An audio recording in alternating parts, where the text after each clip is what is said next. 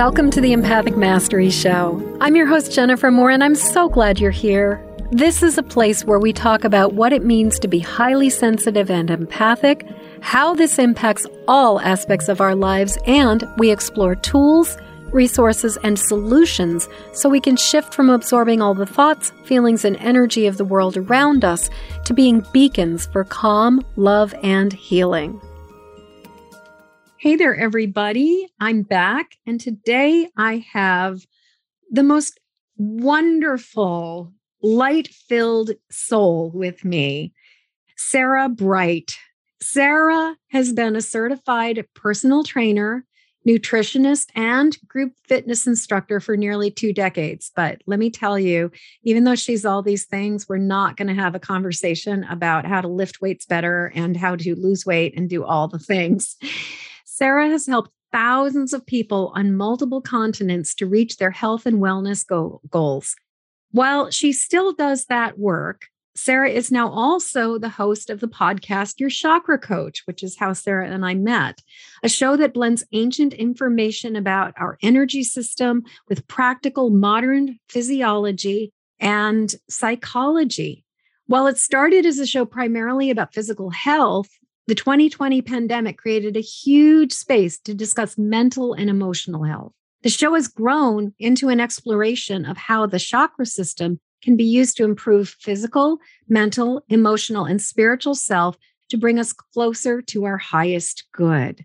Welcome, Sarah. I am so glad you're here. Thank you, Jen. I'm so very happy to be here. And thanks for that lovely intro. You are so welcome. Well, you helped me because you wrote some of it, but then I ad-libbed. So you and I were talking before we jumped onto the recording about just kind of like qualifying as an empath. And we were talking about how you didn't necessarily identify with that word, but also just growing up in a world where there was a lot of like, it was confusing. You were being told there's no such thing as this thing. That's not real.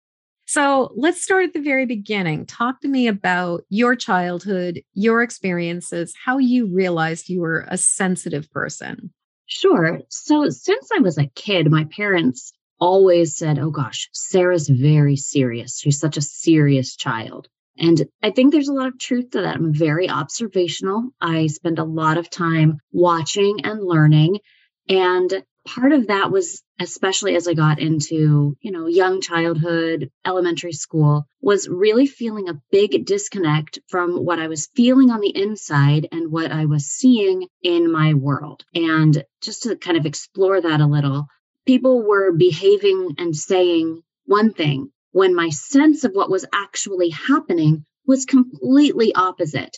And so I was very confused. I had no framework, no concept of how to contextualize that. I didn't understand faking, as we talked about earlier, the idea that you might be so clearly feeling one thing and saying something completely different. And I think that's very common. And we do that for our safety, emotional safety. Not everybody is a safe place to share your deepest thoughts and feelings, of course, but it was coming at me from what I felt like was every direction. And part of that was being raised in this very dogmatic, fundamentalist, evangelical religion, right? And part of it was just so narrowly focused that to think outside of the box was really frowned upon. Questions, very, very much frowned upon.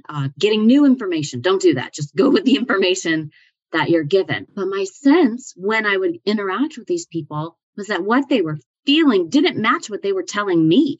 I really struggled because I would, and even people that I would see just not on Sundays and Wednesdays or whatever, I would see I guess almost their behaviors outside of the realm of the church. And then it wouldn't match anything that what I sensed coming from them or anything that they were saying. And I couldn't understand why other people weren't picking up on that. It's like, how does everybody not understand that we are wandering through a fake field? None of this. I don't understand why seems to be so many different levels of what's happening. And we're not talking about it. We're not talking about it. We're not talking about it. And so if I would try to talk about it, it would be pushed down. Like, that's not a real thing. And nobody said the word empath to me, of course, No. Jen, right? That's not, that wasn't a term that came up. But and especially in like fundamentalist Christian environment, like if you're being raised by evangelicals, like, I mean, I don't even know if you were allowed to watch Star Trek. Like, it's like there's definitely a curation of the information that's available to you.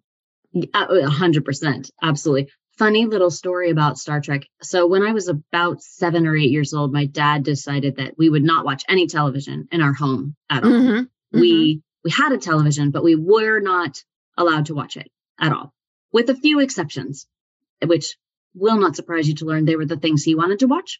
Yeah. I'm shocked. Shocked, Sarah. What? What? Right, I know.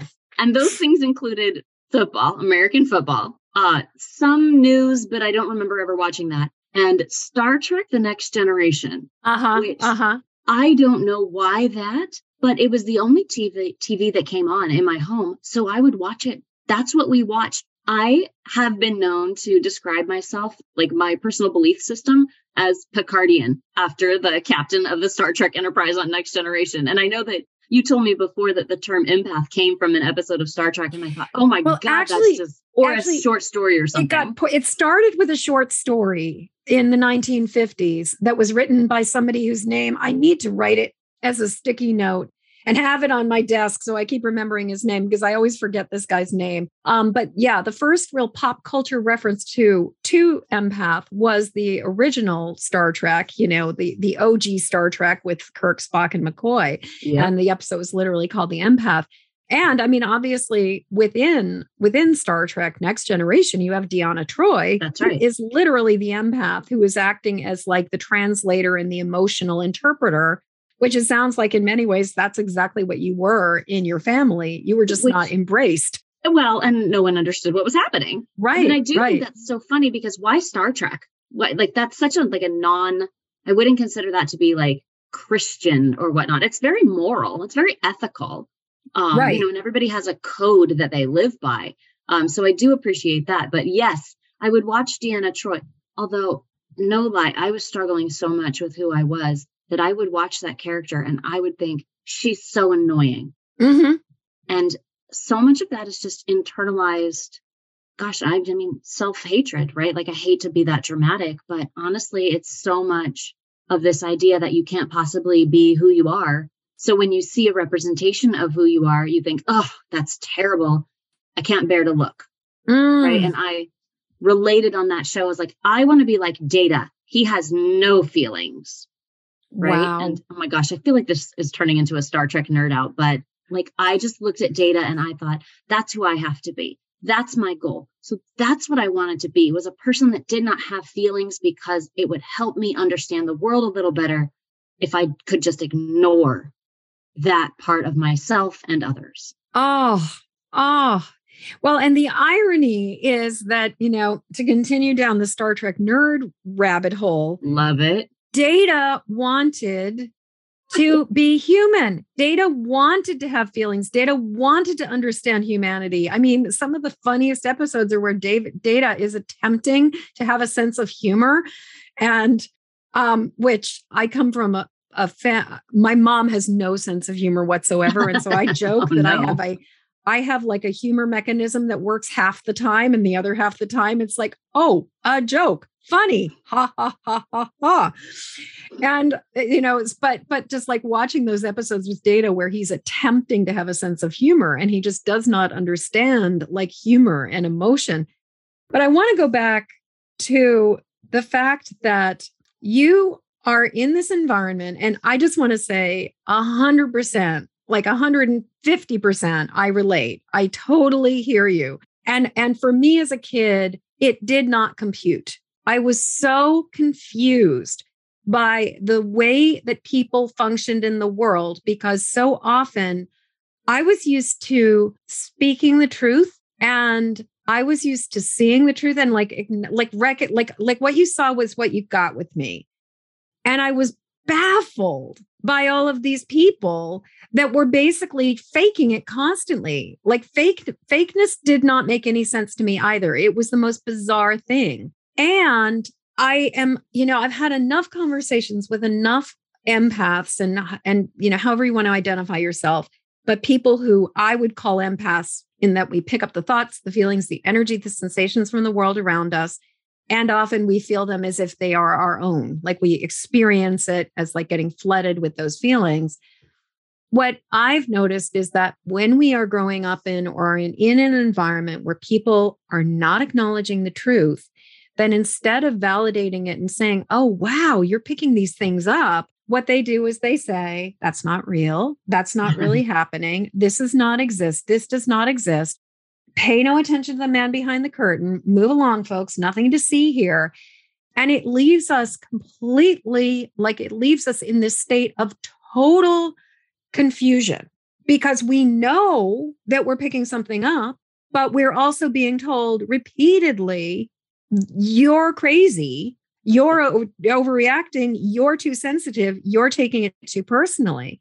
So, before we jumped on the show, you were like, is it okay to talk about this? And I was like, no, please talk about this. Because I think that in my travels, a lot of people who struggle with empathic sensitivity don't necessarily identify as empaths because of all the gaslighting that they experienced at such an early age. And I just want to hold out too the piece where you were saying about you hated Deanna Troi because she because of that, it was like, it was so hard to see her embrace who she was when you could not embrace who you were. And I think for so many women, if, like our judgment about our bodies, like how often do you watch a woman on television and go, oh my God, she's too thin. Oh my God, she's too fat. Oh my God, look at those eyebrows. Oh my God, look at her hair. And, just so much judgment that I think we have against ourselves that we then project onto other people who are embracing themselves. Yeah, I absolutely agree with that. I will also say when I spoke truth, and still to this day, I will say things and people in the room will laugh. And I will literally say, I don't know why you're laughing. Mm-hmm. I'm not joking. This is factual. Like I'm simply speaking what to me seems obvious and true and important, but it's so uncomfortable for so many people that they pull away from it through laughter. And it took me a really long time to understand that that's what was happening, that their laughter was a reflection of their discomfort and not laughing at me.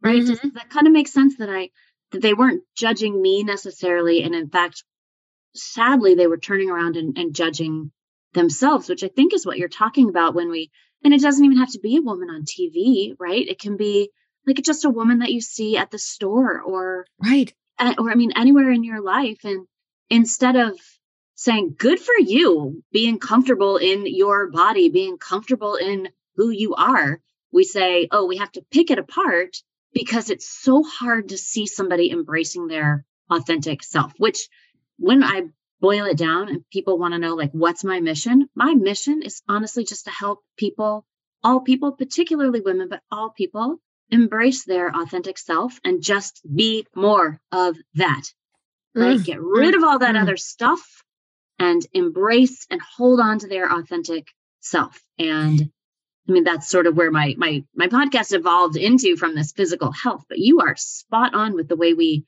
judge others in an attempt to turn that mirror away from ourselves. Turning the mirror away from ourselves. Absolutely. Well, and also sort of keeping ourselves in our own prison.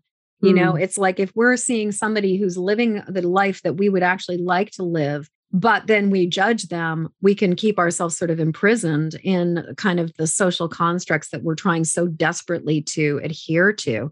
I want to go back to, you grew up in a fundamentalist, evangelical, conservative household, and yet now here you are, a chakra coach, and obviously in a very, very different world. But how did you go from being the child that is picking up all of the thoughts, the feelings, the energy, the sensations, the stuff that is going on in the world around you, and then being told this is not real, this is not a thing, you're being too serious, you're being too sensitive. how did you go from that? Like, Mm. how did you break, how did you break out? like, what was the journey? Like, I can't imagine, there must have been something like for you to break away from being raised as an evangelical. Like, that's a huge, huge thing there. Yes. I always tell people it was the worst 2 years of my life because it was a dismantling of everything that I thought I held dear. I really believed that these were the beliefs that were at my core. And I believe that I had generated these beliefs when, in fact, they'd been put on me. Could we talk about what those beliefs actually were? Like, just for some examples of like, what were you taught? What were you believing? Because I'm sure there are people who are listening who could probably relate. Absolutely. I think some of the big ones, and this is not necessarily a reflection of Christianity itself. I always, No. it's a sect, right? Like what I Exactly. experienced was just a small group of what the broad religion is. So I would in no way ever encourage anybody to abandon their religion if it's helping them, if it's serving them.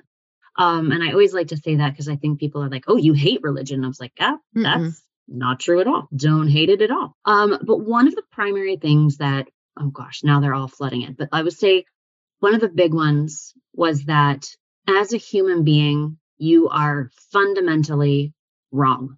And that's so phenomenally damaging to everyone that grows up in that environment. There is something fundamentally wrong with you because humans are bad, right? And I will still feel those thoughts creeping up. I have to make a diligent effort to process them, right? I used to try to push them away. Now I'm getting older and I have a better sense of that. Now I'm like working through them a little bit. But that's one of the big beliefs. That's huge. It is like you are bad. Well, and within that, one of the things that I've seen is that the insidiousness of this idea that we're fundamentally wrong or fundamentally flawed is that when we start going into healing, we are constantly looking at ourselves as broken and needing to be fixed. And so we approach even like the paradigm shift from the old paradigm of like needing to work at it, needing to fix it, needing to lean into, and looking constantly for like repairing the broken thing, as opposed to starting from a place of I'm really okay exactly as I am. Correct. And it took is it finished? Isn't the process finished? I don't know. But basically, I'm not sure it's ever finished until you're dead. And then in my world, you spend a little bit of time recouping and then you go back out and you start learning again. Maybe you get another chance until you're completely finished, which millions and millions of lifetimes, as they say. Yes, exactly. I think of the fundamentally wrong philosophy as like, if we think of it as just like blankets or coverings or like the clothing that our authentic self wears. And so it's a lot of getting rid of like the layers that have been put on you. And that's super painful. It actually strikes me as oxygen. When you like, it actually feels more like it's the air we breathe, that it's like it becomes infused even in our cells. Yeah, it is very insidious. That's the perfect word. The second thing that really struck me was that there was a God who had pre-selected, also God is male, which I never felt good about, but a God who had pre-selected who would get to be, like, who were the chosen few people that would get to go live in heaven, right? Life was a one and done, and it actually didn't matter because you'd been pre-selected. And I was like, logically, that made no sense to me, because I was also then like, so then why are we out there trying to convert people? If it's already said and done, like, why am I trying to like make them believe what I believe if God's already been like, sorry, dude, not you. Right? It made no sense logically, but it was so ingrained that I was like, and then you live in fear. Oh my God, am I chosen? And they would say, well, there's no way to know until you die and go to heaven, or you don't. It's like, then what? I don't understand. But so, and then I'm supposed to behave on earth and do things in a certain way, but it doesn't matter because it was baffling, right? Jen, I can't Wow. even explain to you. Talk about, it's interesting in terms of something I heard a long time ago that this reminds me of. So my mom was a healer, a psychotherapist, and she ended up doing quite a bit of work with people who were like cult and ritual abuse survivors. And one of the things that sort of like brain, like, I don't know, like organizations that tend to brainwash do is they create these conundrums, they create these paradoxes within our brain, because a paradox will and the reason I mentioned my mom is because this was a conversation she and I originally had. And I think it was her who shared this thing of like implanting hypnotic suggestions that basically work as open-ended tape loops that kind of you keep on hitting the return bar trying to get an answer. And so one of the things she said was, like sort of a saying of, you can never remember, you can never forget. And this sort of like idea of like, you can never remember, you can never forget. And like that instead of them canceling each other out, it creates this kind of like circuitry fritz where you're running, it's like a computer virus that goes into the system and is running. And it strikes me that this idea of God has preordained whether you're going to go to heaven or not, but you better be good. It's sort of like it does not compute, but at the same time, because it does not compute, it kind of keeps you engaging with it. Well, and I'll go back to the empath thing, of course, because the good was then a mask that you wore, right? And so you were acting good instead of acknowledging that you're human and have these non-good or bad emotions or thoughts. Sins. You're a sinner. Right. Yeah. And so seeing and feeling the undercurrent of the sinner nature being masked with this good, it was like, it was very difficult to reconcile those two. So yeah, I did. That's a great idea. Like, yes, I was living in a paradox. That's one of the other beliefs. And the third one I would say, and I have a friend who had a similar upbringing, and we always laugh about it because we are taught you are absolutely last in the world. You are last. And they would say, this is how you find joy: Jesus, others, yourself. And it's fine. I think it's important to take care of each other. And, and if Jesus speaks to you, great. But it wasn't just that you cared for others. It was you cared for others at the expense of yourself. And then the idea was that you would be rewarded later. And then I always thought, well, then if that's the case, how come other people aren't putting me first? Right. And this is also only for women. Only women had to do it this way. Men could do it a different way if they wanted to. Yes. They could do like Jesus, me, whoever else. Right. And that was just really very awkward because, why did I have to wait for the reward in life? Why would I meet other people's needs to wait for a reward when they weren't doing the same? But yet we were all. So that idea of putting yourself last. And I know we talk about self-care in like the healing community a lot and in the light worker or however you want to identify. But it's self-care is so much more than taking a bubble bath. Yes. Right? It's so much deeper than that. Yes. So those are, I would say, the three strongest beliefs that I spent some really rough years working through. Yeah. Well, and I'm also really hearing that with all of them, there were logic holes in them that even though you kind of were brainwashed into believing that you're fundamentally wrong, that, God has pre-selected who's going to get to go to heaven and that you are, and to put yourself last, I'm hearing like as you're describing it, that there was a part of you even then that was like, this does not compute. Like that you were seeing the hypocrisy in it. Yeah. Oh, 100%. I always joke that my parents should not have let me watch Star Trek to watch Data be so logical all the time, because it really made me start thinking about what I was observing in the world logically in the sort of the way that he did.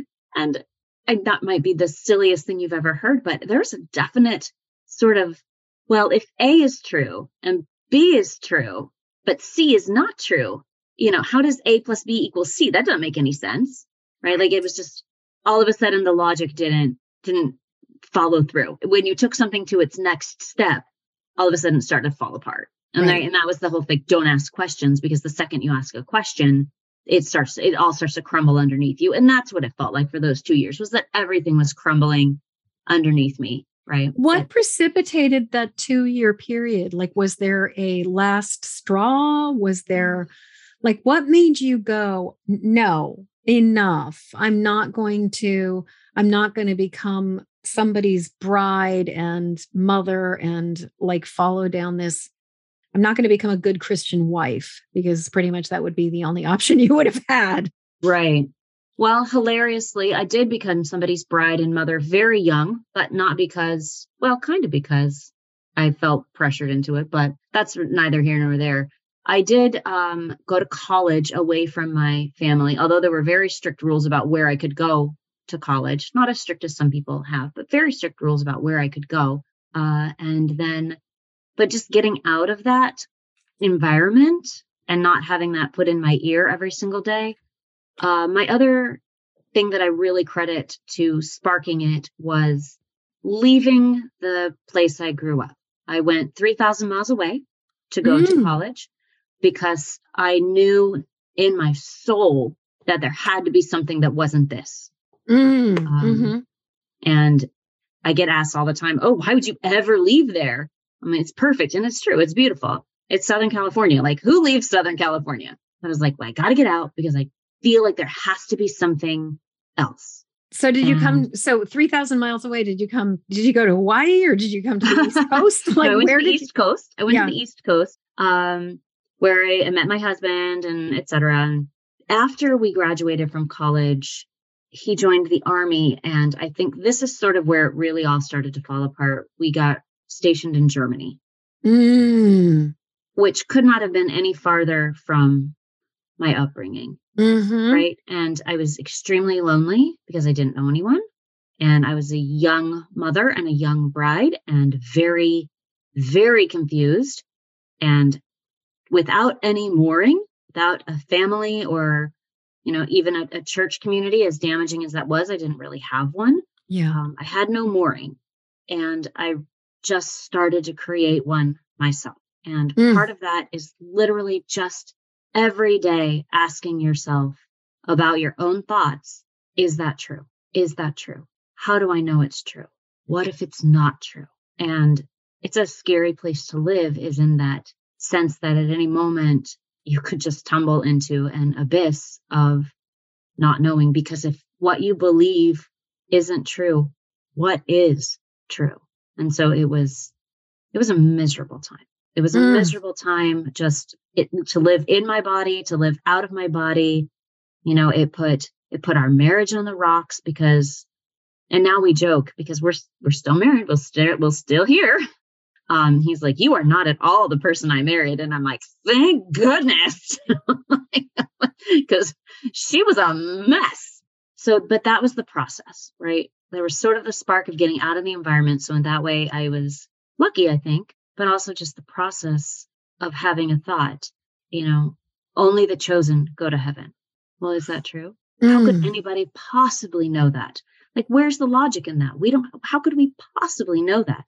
And I understand there's a certain amount of faith that goes into all religions. That's why they're religions and not science, right? Because we can't know things. Right. But in the yogic tradition, one of the things that defines truth is that it's in your experience, right? It matches your experience. And I did not know that was the yogic tradition, because it would be several years before I really sort of got into yoga. But I guess I got introduced to that sort of gem at a yoga class in the local fitness center there in Germany. If it doesn't ring true with your experience, really look at whether that's true. Really look at. If it doesn't ring true with your experience, really look if that is true. That's right. And then that's one of the 3 definitions, or the 3 markers of truth that they ask you to look at in yoga, right? So let's talk about, what are those? What a perfect counterbalance to, we're fundamentally wrong. God is pre-selected whether you're going to go to heaven or not. And put yourself last. What are the three So the yogic first truths? one is that it's in the tradition, right? And the idea there is to respect what's come before you. Not just you can't know everything, but that you don't have to constantly be reinventing the wheel. You don't have to learn everything. There's thousands of generations of people who have done some of this work. So is this belief in the tradition? And here's the thing, in that yogic tradition, the fact that you are fundamentally wrong is not in the tradition. It's not in the tradition. And so to also realizing that other people didn't wander about their lives thinking, well, I'm bad and horrible and I deserve everything miserable in life. Like realizing that other people weren't living their lives like that was mind blowing. So I will say, like, that was a big thing. My husband did not believe that about himself. He had a much more moderate faith upbringing. And he was like, what are you talking about? Like, no, I don't believe I'm like the ultimate sin. What? So that was helpful. But so in the tradition. And then the second one is it in your lived experience? Right. And we talk about this a lot in current social justice work, is respecting people's lived experience and understanding that you don't have it. You don't have their lived experience. They don't have yours. Like, so we really just look at that. Does it reflect your lived experience? And then in the teaching that you're working with, because some yoga is a very lineage based process, right? Does your current teacher agree? Because sometimes our lived experience, like my first 20 some odd years of lived experience, was not truthful, right? That was my lived experience and it wasn't truthful. So you look at the tradition, you look at your lived experience, and then you try to get it confirmed by a teacher that you trust and respect, right? So there's checks and balances to truth. So Sarah, we've got on one side of the fence, we've got the fundamentalist beliefs of we're fundamentally flawed. God has preordained whether we're going to go to heaven and put ourselves last, versus the yogic tradition, which kind of holds the space for, the whole of the tradition, and that the wisdom, even if you don't know it yourself, that there's wisdom contained within the tradition, and that the tradition itself is sort of greater than you. Is that a good way of summarizing the first truth? Yeah, I think so. Yeah. Okay. And then the second truth is that everybody's lived experience is different, and that what we have is our own lived experience. And that's what we can decide if this rings true for us, if this is valid for us. And then third, depending on whether or not you're in a yogic tradition that follows lineage, how does your teacher regard things, and does something ring true for them? And I'm also imagining that from that also there's find the teacher who fits for you. Yes. I mean, I struggle some with yoga lineage because it does tend to be very patriarchal, which I have now spent most of my life sort of running up against and trying to fight. So I don't necessarily think it has to be some sort of guru, but you can find a teacher that is helpful and useful. And, and a lot of times we're cobbling together different teachings from different people. And I do think there's a certain amount of purist streaks in the yoga community where you must follow a particular lineage. And I think everybody kind of has to look at that history and figure that out for themselves. Yeah. I'm not going to say any one way of doing it is wrong. Right. And it's important to just be respectful of all the traditions. Well, and there's a whole other conversation that is a rabbit hole that I'm just going to acknowledge but not jump down, which is the relationship between white people and yoga and cultural appropriation. 100%. And I mean, that really is like an entire episode. That's an entire season. I mean, cultural, absolutely. And what is the difference between honoring a tradition, loving a tradition, having a passion for a tradition that is not our own, and culturally appropriating something? And that's something that I still sit with to this day of what am I allowed to love versus when is my, where's the line between loving something and appropriating something? But yeah, it is. It's a big rabbit hole. I think the primary thing to think about, for me at least, is the power dynamic. Am I trying to exert power over this tradition and use it for my own gain? Or am I loving the tradition and being a part of it without trying to own it? Mm-hmm, mm-hmm. And recreate it, redefine it, reform it, become a celebrity yoga teacher. That's right. Not trying to recreate something in an image in my way that works for me, because then that doesn't make us any better than anyone else, right? We're starting to. So I think it's about power. I think it's about power and sort of figuring out where you fall in that, in your use of a tradition. Mm-hmm, mm-hmm. Well, and I'm sort of imagining it's kind of the interface between power and profit as well. And certainly I'm not saying there's anything wrong with making a profit in terms of doing work and being, prosperous from the work that we do. But there's sort of an interesting dance when power and profit start getting intersected that turns it into something slightly different. But so you're in Germany, you are in this situation where you are isolated, you probably, I don't imagine like you're super fluent in German at that point in time. No. So you're experiencing this language barrier. And even though you're married to somebody, thank God, who was not raised in the same tradition you were, you don't necessarily have the same common language. Like even he does not, like like as you said, you had no mooring. And so you happened into yoga, like you sort of landed in this yoga class. Would you say that like landing in yoga was kind of like the beginning of this entirely new, like this pivot for you and this entirely new chapter in your life? No, I hated yoga and thought it was the dumbest thing I'd ever done in my life. I love that. I love that. It was so lame. Oh, I know. I thought it was just awful. I took the class and I enjoyed the class, but I was like, what is happening? Like, this isn't a real workout. And now I laugh. I'm like, it's not a workout. It's a work in. But I didn't know. I was a kid. I look back now and I'm like, oh, I was so young. But I just genuinely didn't like it. I took this class with this one woman who I really liked and learned quite a bit from her. But then after she moved away, I just never practiced again for a decade and a half. However, we always think of yoga as being a posture practice, a physical practice, an asana practice. And this is so interesting to me. I had a lot of anxiety as a kid. It will once again surprise you to learn. And my dad, of all people, accidentally taught me to meditate. He taught me. Accidentally taught you to meditate. That's right. I laugh. It was an accident. He didn't know what he was teaching me, but because I had all this anxiety and couldn't sleep, he did the best he could, which looking back was amazing. And he taught me like a basic progressive relaxation exercise. So starting when I was 6, 7, 8 years old, very young, I'd been doing this as a method of self-soothing. And so it turned into a meditation practice that I then just did every day, not even realizing that it was meditation, concentration, focusing on my breath, allowing thoughts to sort of float by like clouds or sailing ships or leaves on a river, however you want to picture it. I had no idea that's what I was doing, but I'd been doing that forever. Mm-hmm. So I laugh because I think I've been a daily meditator for almost 40 years now, before I had the word to describe what I was doing. So even though I did not enjoy asana, did not enjoy the physical yoga practice, I was practicing a form of what I now know to be yoga.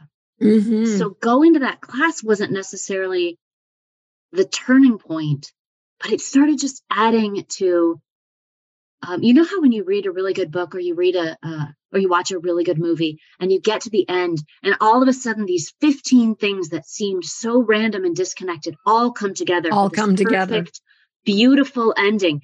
That's how I felt about coming to being a chakra coach, moving into the mental, emotional, and spiritual wellness space, was that I had all of these tiny little bits of my life that somehow at the very end, the author, the universe, the cosmos pulled them all together and presented me with this, I've been trying to tell you for 30 years. And I was floored, absolutely floored. Now I'm a big asana practitioner. I go to yoga class, I do have a home practice, etc. But I did not come to yoga, the philosophy, and I didn't even come to chakras through a physical practice, which is kind of flip from, I think, the way most Westerners find yoga. So no, when I took that yoga class, I thought it was ridiculous. I love that. I love that you thought it was ridiculous. And so how did you, so you went through this 2-year period of just everything unraveling for you. There was the base or the anchor of yoga, and there was this sort of through line of your sensitivity in a weird way. It's like, it just sounds like there were these jewels, like your dad gave you meditation and relaxation techniques at a very early age. The only TV that you were allowed to watch was Star Trek, which if you're going to let a child watch any TV, honestly, I think Star Trek is one of the best things. Absolutely. Because it really does have a moral compass, and every single episode is really about like, can't we all get along? And it was talking about inclusivity. I mean, I think it had like Nichelle Williams. Is that, the first Lieutenant Uhura, like one of the very first like syndicate, like Black actresses, but like especially like in a lead role in a series, like Sulu, like this, they were like Roddenberry and Star Trek, such a difference between Star Wars, but Roddenberry was doing things that were so like remarkable. And so it's like, I love the fact that your dad almost sounds like there was like this, like the Holy Spirit for using your dad's language, the Holy Spirit was like completely directing your father to do the things that were going to allow you to become who you are. And he didn't necessarily even know what he was doing, but that there were just these like little breadcrumbs along the way. So we're 2 years, so let's just fast forward to that. You've been dismantling everything. You've been decolonizing yourself from fundamentalism and from all of these beliefs. And you're in this other country where everything is just completely different. How did you go from like, just like molten lava of like, I know nothing, to following, like to stepping onto your path? Like what was the next part? Like what happened next for you? I got very involved in physical fitness. That's where my training I became a personal trainer, group fitness instructor, did some nutrition certifications and things like that. I got very involved in physical wellness, and I took on clients and I was helping people. And I really felt very good about the work that I was doing. And I still feel very good about the work that I was doing. What I realized, though, after many years in, was that the component of wellness that we were not addressing at any level was the emotional, mental, and then the spiritual aspect of our wellness. And I don't say spiritual, I think, meaning like God or anything like that. Just part of us that in so many of us knows that we are part of something larger. And we don't talk about that. And we weren't addressing that in our physical wellness practices. And so that was my next step, was realizing that. And to bring it back around to, being an empath or highly sensitive, one of the reasons I was such a good personal trainer, one of the reasons that I am such a good instructor, is that when people come to me, and I'm still so uncomfortable with all of these words, so forgive me if I stumble, but I would sense sort of what the core problem was and what we really needed to be talking about. And I was almost never weight loss or toned muscles. It just wasn't that. It just wasn't ever that. And we had to spend our time, and I always joke, nobody was paying me to coach their chakras. Nobody was paying me for that. Nobody was interested in that. So I would have to sneak it in, right? To address those aspects. And part of it for me was kind of knowing the words, being able to articulate their core insecurities in a way that felt comforting and good and supportive without dismantling them, right? They don't need me to say, well, that's right, you definitely do need to lose weight, because the fact was they didn't. They thought losing weight, they thought getting fit would make them feel one way, but that wasn't going to stick. That wasn't going to last. It might for a moment make them feel a certain way, but what we really needed to be talking about was this emotional and mental and spiritual state. And the part of me that you would describe as an empath had that gift of being able to find that quickly, right? I didn't need, weeks and months. I could find it pretty quickly, because people coming into the gym are very, vulnerable a lot of times. And that skill, that trait of mine allowed me to just sort of wrap them up in a little fitness hug and allow all the parts of them to grow along with taking care of what I now think of as like kind of just the casing for your soul, right? Yeah, I definitely think we should take care of our bodies. I 100% think we should care for our bodies, but not at the expense of our emotional wellness, not at the expense of our mental health, and certainly not at the expense of disconnecting ourselves from spirit. So, Sarah, one of the things that you just said that actually just really rocked my world is that people come to the gym in a really vulnerable state. I don't think I have ever heard anybody say that, honestly, ever. And the thing that I'm really struck by about that statement, I mean, for one thing, is just your empathy, your awareness, your kindness. But also I just think about like my sense of like, so often the idea of the gym is this idea of, hard bodies and suck it up buttercup and push yourself harder and push yourself further. And I love that you're recognizing that people are entering into this space vulnerable. Like, wow. It's so true. And realizing that as essentially a first or, just a first year personal trainer was life changing for me. Yeah. And because I remembered so clearly, I was not an athletic child. I did not go to the gym. I still remember vividly just looking at the building and getting like sweaty and nervous because the judgment that could potentially come from that space was palpable, right? It was physical in my body. And, so I wanted to be a person who could help people take that, one baby step. I'm in the building. Next baby step, talk to me. Next baby step, right? And acknowledging that most people come to the gym, especially the people that I was seeing. Most people came to the gym hurting. They didn't come in feeling great about themselves. They came in hurting.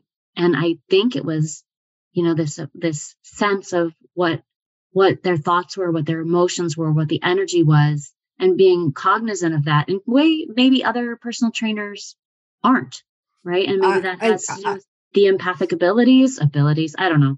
Again, you hear me struggle. But yeah. Well, and you and I, before we jumped on, you were talking about how, the moniker or the tag of empath. I mean, for one thing, it's just become such a buzzword, but that it was not necessarily something that you felt like inclined to embrace. I am an empath. And, something that I've had some conversation. It's not a badge of honor. It's not something we necessarily want to be wearing with pride. I mean, in the same way that like somebody who's like an alcoholic and standing in the bar drinking their like fifth gin and tonic and going, I'm an alcoholic. It's sort of like being an empath is a challenging thing. And yet, and sometimes I think people who say I'm an empath don't necessarily like, what do you mean by that? And part of my mission is to see if we can get some solid, like, I don't know, like have some common language about it, come to a place of agreement about what this actually means. And also help the people who do struggle with, picking up what's really going on when everybody else is saying something different, to basically saying, yeah, that's what being an empath tends to be like. But, I just really appreciate you acknowledging the reticence and sort of the kind of like the like, I'm not so sure about these words or this language. I will say that in my experience, I think that we underestimate how different we are from other people. And that I think we do sometimes really underestimate that we see things that other people cannot see, that we can read the label from the outside, that we're seeing things that other people are not able to see about themselves, but also, other people can't see about other people. I think you're and right. that really, because, having it just your compassion and your awareness of the vulnerability that people are coming in with into the fitness center there's so much empathy in that. And I do not hear that I mean, not that I'm like massively involved in the fitness world, but I mean, No, but it is missing. It's missing. I mean, I think about like, as somebody in the sort of health, wellness, alternative healing, energy healing, emotional health, spiritual development realm, myself and looking for podcasts, I will just say, when I see the Hard Body Hustle health and wellness podcast, where there are a lot of them, I will just sort of be like, the bro dude podcasts of I'm just like, no, not for me, not where I want to go. Like, I do not want something that should be about how do we embody ourselves? How do we love ourselves more? Be yet another like flog that we whip the crap out of ourselves with. And that is exactly why I started the Your Chakra Coach podcast, when I was focused on essentially the first year, primarily on physical health, because I wanted people to love themselves. I always said, you can't hate yourself into change. You must love yourself there. And Sarah, you can't hate yourself into change. You have to love yourself. Like right there, that's a t-shirt. That's definitely a meme for this podcast. You can't hate yourself into change. You can, you have to love yourself into change. Yeah. And so that was my whole goal in starting that, was to have a place where I could share what I'd learned in the wellness space, in the physical fitness space, that actually was the emotional and mental and spiritual wellness space, because I genuinely believe they're not really separable. I think they must go together. Mm-hmm. And when we try to pull them apart, which is a very Western approach to life, and I appreciate that we're very much like, let's take it apart and figure out the individual things, and then hopefully it'll all stick back together, right? That doesn't necessarily work. My purpose was to put that out in the world, right? Let's love ourselves. Let's love ourselves towards health. Let's take care of our bodies because we're worth taking care of, not because we have to meet some sort of stupid standard set by somebody else that we don't even care about. Sarah, I cannot believe how fast the time has gone by in this conversation. And it's very clear to me that we could have another conversation, because I feel like today we talked about your story. We talked about your experience as a kid, and essentially just like the journey of dismantling and re-questioning and coming to, really redefining yourself. But we haven't necessarily talked a lot about chakras or about, we just barely started to talk about health and fitness. I would love to bring you back for another conversation. That would be delightful. Yay. So you guys plan for part 2 of this sometime, hopefully in the not terribly distant future, as Sarah and I go into let's talk about chakras. Let's talk about, instead of looking at the physical body, let's talk about the emotional and spiritual body, and just the whole journey into loving ourselves better and becoming more of who we are here to be. So, Sarah, one of the questions I love to ask people before I end any podcast, and we'll also have the how do we reach out to you. But before we do that, I want to ask you the question. If you could go back as the wise Sarah that you are now, and you could speak to the really struggling Sarah, and I'm thinking probably like smack dab in the middle of the darkest night of your soul, that 2-year period in Germany where everything is unraveling and falling apart. What would you tell her? What did she need to hear? Like, what if we had a time machine and we're actually we're between time and space, and we are, there's magic in podcasts. It's like we're broadcasting this message back to her. It's going to get to her. Yeah. What transmission does she really need right now? Everything is going to be okay, but not because the external world is okay, but because you at your center are okay. And everything will come from that.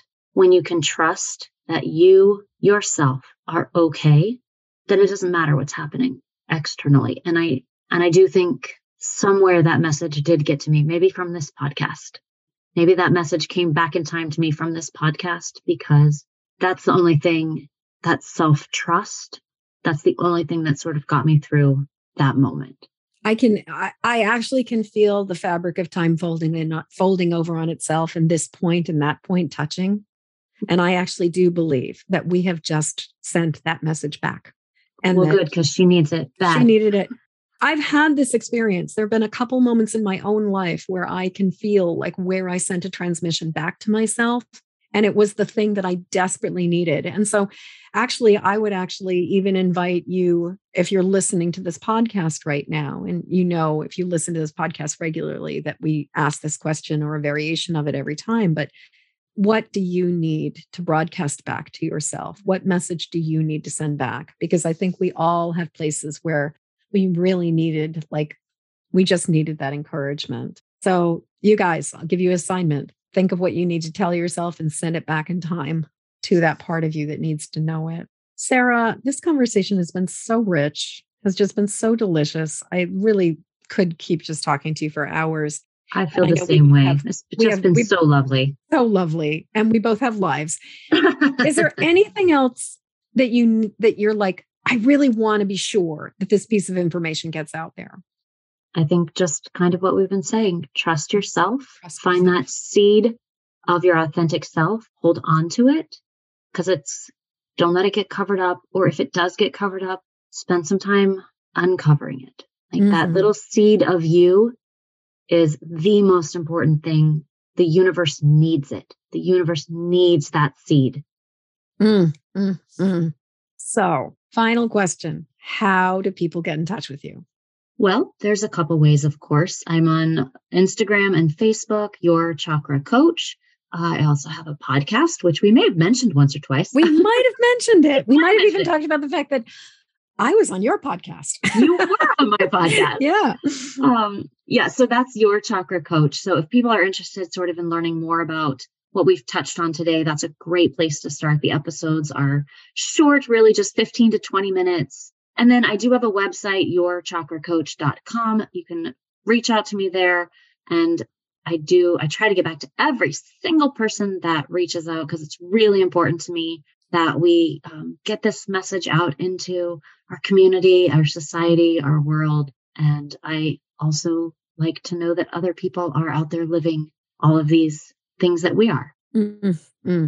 Thank you, Sarah. And you guys, if you're listening to this and you're away from the computer, or, you can't write it down, all of this information will be in the show notes, so you can find Sarah.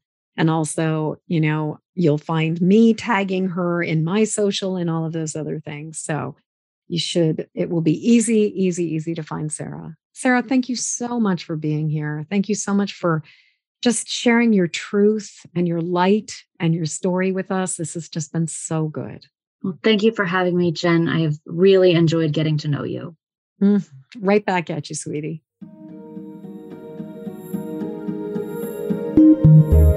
As we come to the end of this episode, I'd love to hear what you're taking from this show. Please jump over to empathicmasteryshow.com to leave your comments.